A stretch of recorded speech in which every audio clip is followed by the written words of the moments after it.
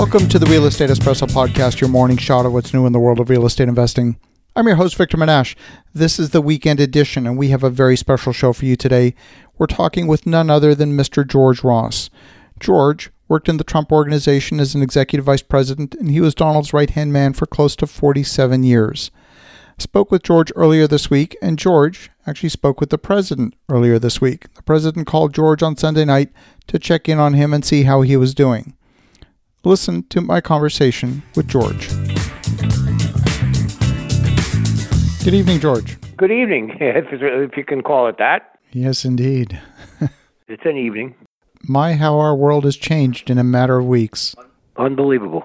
Nobody could have figured it, and, you can't see the end of it. You can only speculate. Absolutely. We'll do the best we can. Absolutely. Great to have you here again, George. Even under these circumstances. It's good to be here, and I'm glad to add anything that I can to what's a chaotic situation. Absolutely. Well, let's dive right in. So I think COVID-19 is pretty much going to be the theme for tonight because almost all of the questions relate to that in one form or another. Now, I know you were a little too young to be around during the time of the Spanish flu. Absolutely. But my father was born in 1917.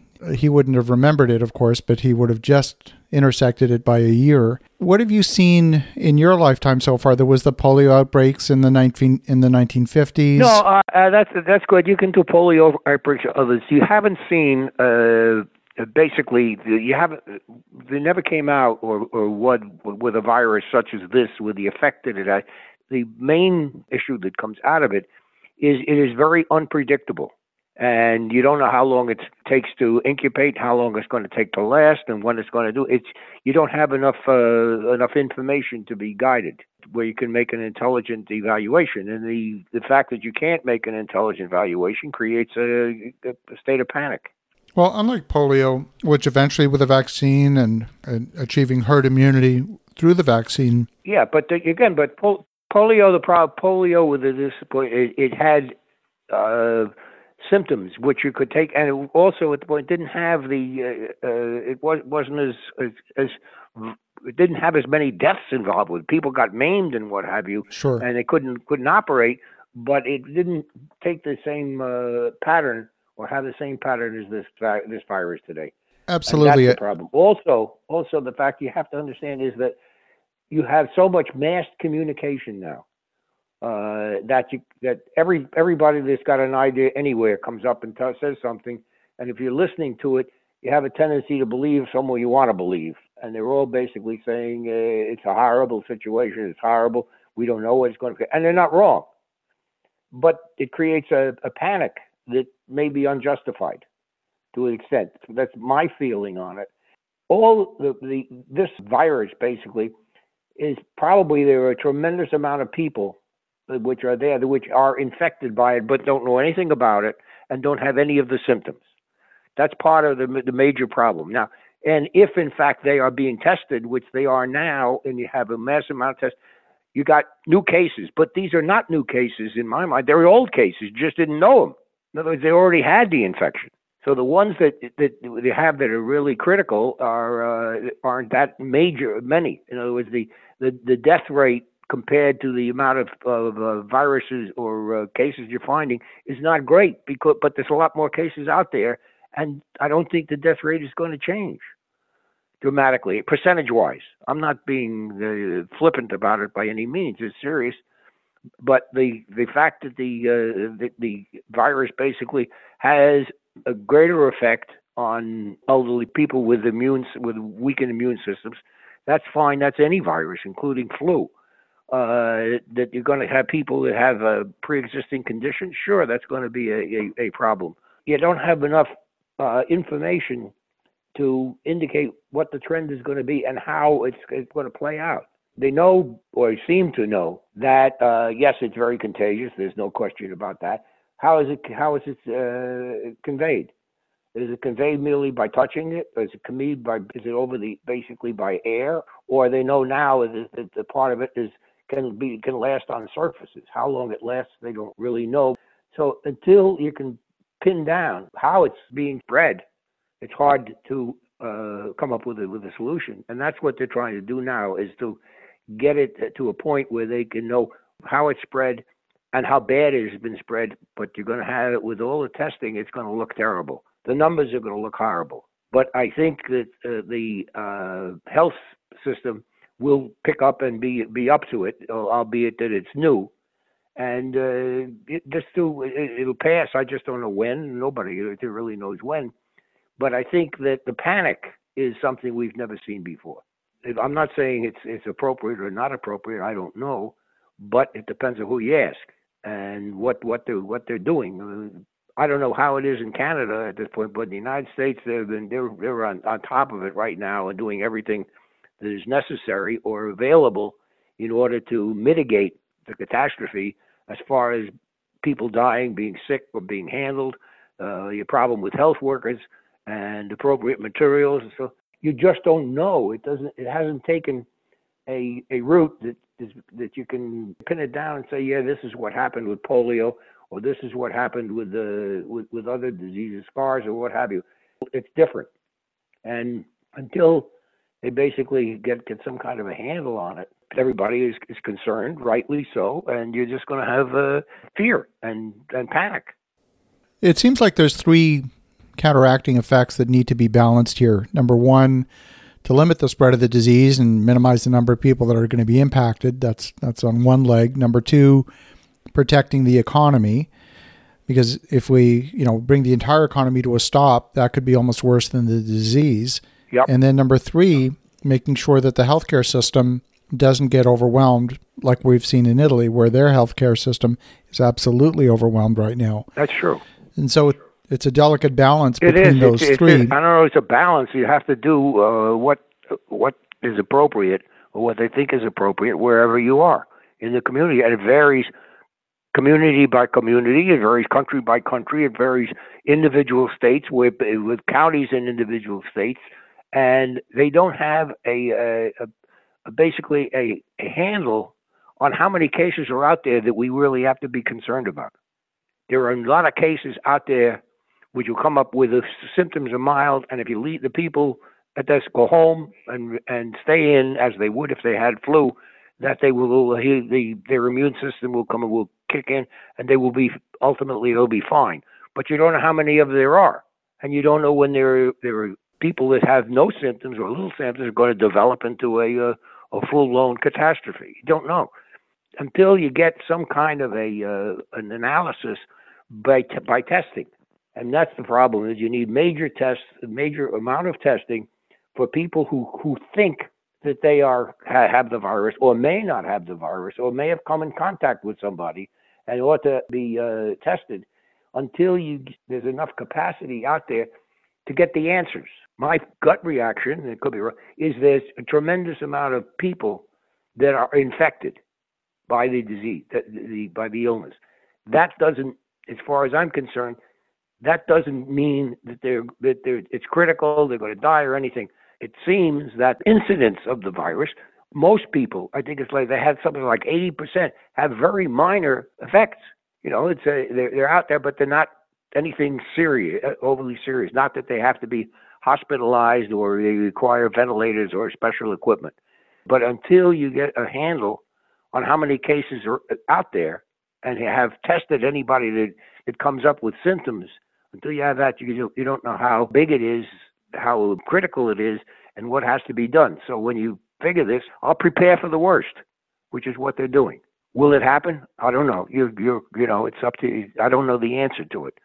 But from everything that I've seen or heard that I would put stock in, it's not as virulent as many other diseases which you have.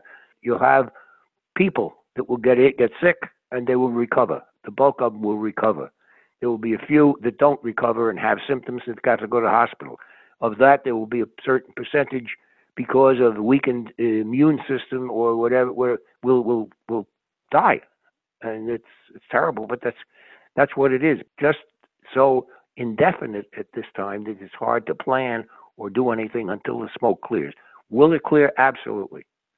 I have no doubt it will clear. Now, because you don't know how many people have it, how many people don't, how bad it's going to be, how it's going to affect you taking all these procedures basically quarantine and what, with a view towards keeping it from spreading without any control until you get some kind of an idea how many people are out there.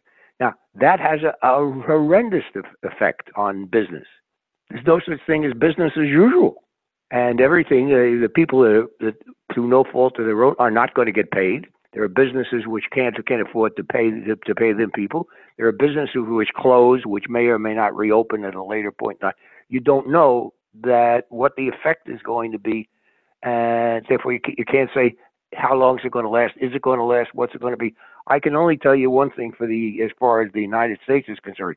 Whatever amount of money is required to get this country and the people back on their feet will be spent. How will it be repaid? I don't know, but that's not the issue. It will be spent. In other words, you're going to have they'll have impetus to individuals, into the small businesses, big businesses. The airline business will have some type of help, and you also have the cruise business, which was done. Every business that was affected, and there are many of them, almost all of them were, the effect will have to be mitigated somehow by something the government does, and they'll do it. I don't think there's any question about that. But when you say, what are they going to do? How are they going to do it? I don't know. Except there's no doubt in my mind that it will be done. So when we see the end of this, and we'll see the end of it, that you get the reconstruction period, and the government will be forthcoming. Well, certainly the White House has been pretty clear about making some very bold... Very clear. Right. And one of the things that's come out anyway is good is you got away from the federal government telling you everything and saying, hey, to the states and to the individual, private business, private enterprise, you got a better idea. We'll do it. Forget the red tape. You don't have to come back and do it. At this point, do it. If we need medical supplies and the federal government doesn't have it, get it anywhere you want. So they've eliminated a lot of the regulations which were meaningful and put in place, but are not applicable in the case of an emergency.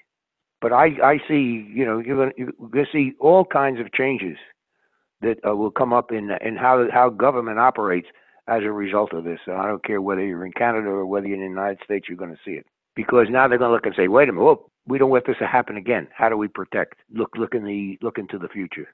And there's no doubt in my mind they'll have as far as the disease is concerned, they'll have a vaccine. They'll have an antidote before too long. It's not an unknown virus. It's just a variation of a virus, which they don't know the effects of. One of the big questions that I think a lot of people have in their minds is this a blizzard or is it a winter economically? Who knows? No, economically, let's put it this way. I don't think let's put it this way. It doesn't, I don't know that it makes a difference one way or the other. The question is, when it finally settles down, what will it look like? And that's the question. Is it a blizzard or is it a winter? It depends on how long it lasts and the effects which it has. I can tell you my personal feeling is whatever monetary effect is going to be can be solved and will be mitigated or resolved because everybody's going in the same direction. What's it going to look like when you come out? I don't know. It depends on how long. Will it come out? Yes. But there's also a not a good side, but I'd say a realistic side on this is that as far as mortgages are not going to be foreclosed. They're not going to let people be foreclosed and lose their house or lose this. Any party that doesn't have the money to pay the rent's not going to be evicted. They're not going to let it happen. The government's not going to let it happen. The courts are not going to let it happen. Now, next question is what happens now to the landlord that doesn't get the rent? Well, he's going to stop paying his mortgage or stop paying his bills. And if he stops paying his bills, somebody's going to be hurt. The question is, how do they get compensated? I think along the way there'll be money which will be available or made available for anybody who is having a financial problem that's as a result of this, which was totally unforeseen. The extent of it is to be seen, but there's no doubt in my mind that it will be forthcoming. If you ask me if somebody wanted to invest in real estate at this, if you get some money or you scramble money and you got it, this is a hell of a time to buy because you got panic. The real estate didn't change, the atmosphere or the country or what happened in the particular area did change. But there will always be tenants to occupy our houses, whether no question about it. And there will always be ultimately businesses which will come back and can figure out how to make money. So, but you got to have courage to do that. One of the things I would suggest is if there is if anyone of your listeners or any and you have an opportunity to refinance your mortgage or loan, borrow as much as you can for as long as you can, as long as you have a right to prepay. The banks have plenty of money. It's not a monetary crisis. It's not that. This is not that. This is not like where they don't have money or they have bad loans. They don't have bad loans. They're not mortgage-backed securities, they don't have that. If you don't understand or you can't think of what I'm saying, it's just how much do the banks pay you for the money you leave there? What are they paying you? Less than 1%? Why? So why are they paying less than 1%? Because the answer is they've got plenty of money, but they can't put it out at a better rate because nobody wants to borrow. So they don't have the opportunity. Yes, they will. People will refinance, and everything that will be necessary will be backed by the government. They'll give loans, small business loans, that will have interest rates, and may or may not be totally repaid at a period of time or within a period that anybody now can figure out because it's too indefinite. But having said that, real estate is real estate, and you're going to get a lot of panic. And if somebody is panicking and you want to go to real estate and you have the courage at that point, I think it's good. It's going to be good. I don't know when, how soon, or what have you, but the basics are still there. It's still real estate. It's still a business. There's still people that are going to have to be utilizing your product, whatever it may be. Well, I can see a lot of political will to help people pay their rent, to make their mortgage payment, and so on. I don't see necessarily a lot of political will to help the bond market, and there's a ton of corporate debt in the bond market these days. Could this precipitate and eventually become a credit crisis if the bond market starts to see... No, the bond market's what will happen. The bonds won't get paid. Bonds won't get paid. What are you going to do? And then the cascade effect of that? And at this point now, if you go after the corporation, they say because you're not paying your bonds, that's where the corporation is going to say, well, hey, I can't pay him for the following reasons. And they'll get some relief along those lines. I got a solution which is draconian to a certain extent. Hey, if it were up to me, I'd cancel all the treasury bonds which China holds. That would wreck China and create a tremendous effect. All of a sudden, you got billions or trillions of dollars now. If somebody says to you, yeah, okay, but I'm not paying. What are you going to do? Got very quiet. Yeah, very interesting. Very interesting. That would certainly be a negotiation tactic, that's for sure. Oh, yeah, because they have the bulk of the debt. The bulk of the treasury bonds are in Chinese companies. They bought it based on the fact that they were getting a tremendous amount of money. They figured that the United States is the safest place to have their money invested, and they were right. But now, as a result of the pandemic, where are you going to invest it? This is worldwide. Where would you take your money and put it? I mean, right now, if I said to you, Victor, hey, I got $1 million to invest, what would you suggest? Maybe buy gold? I don't know. No, what is that the answer? That's a great question.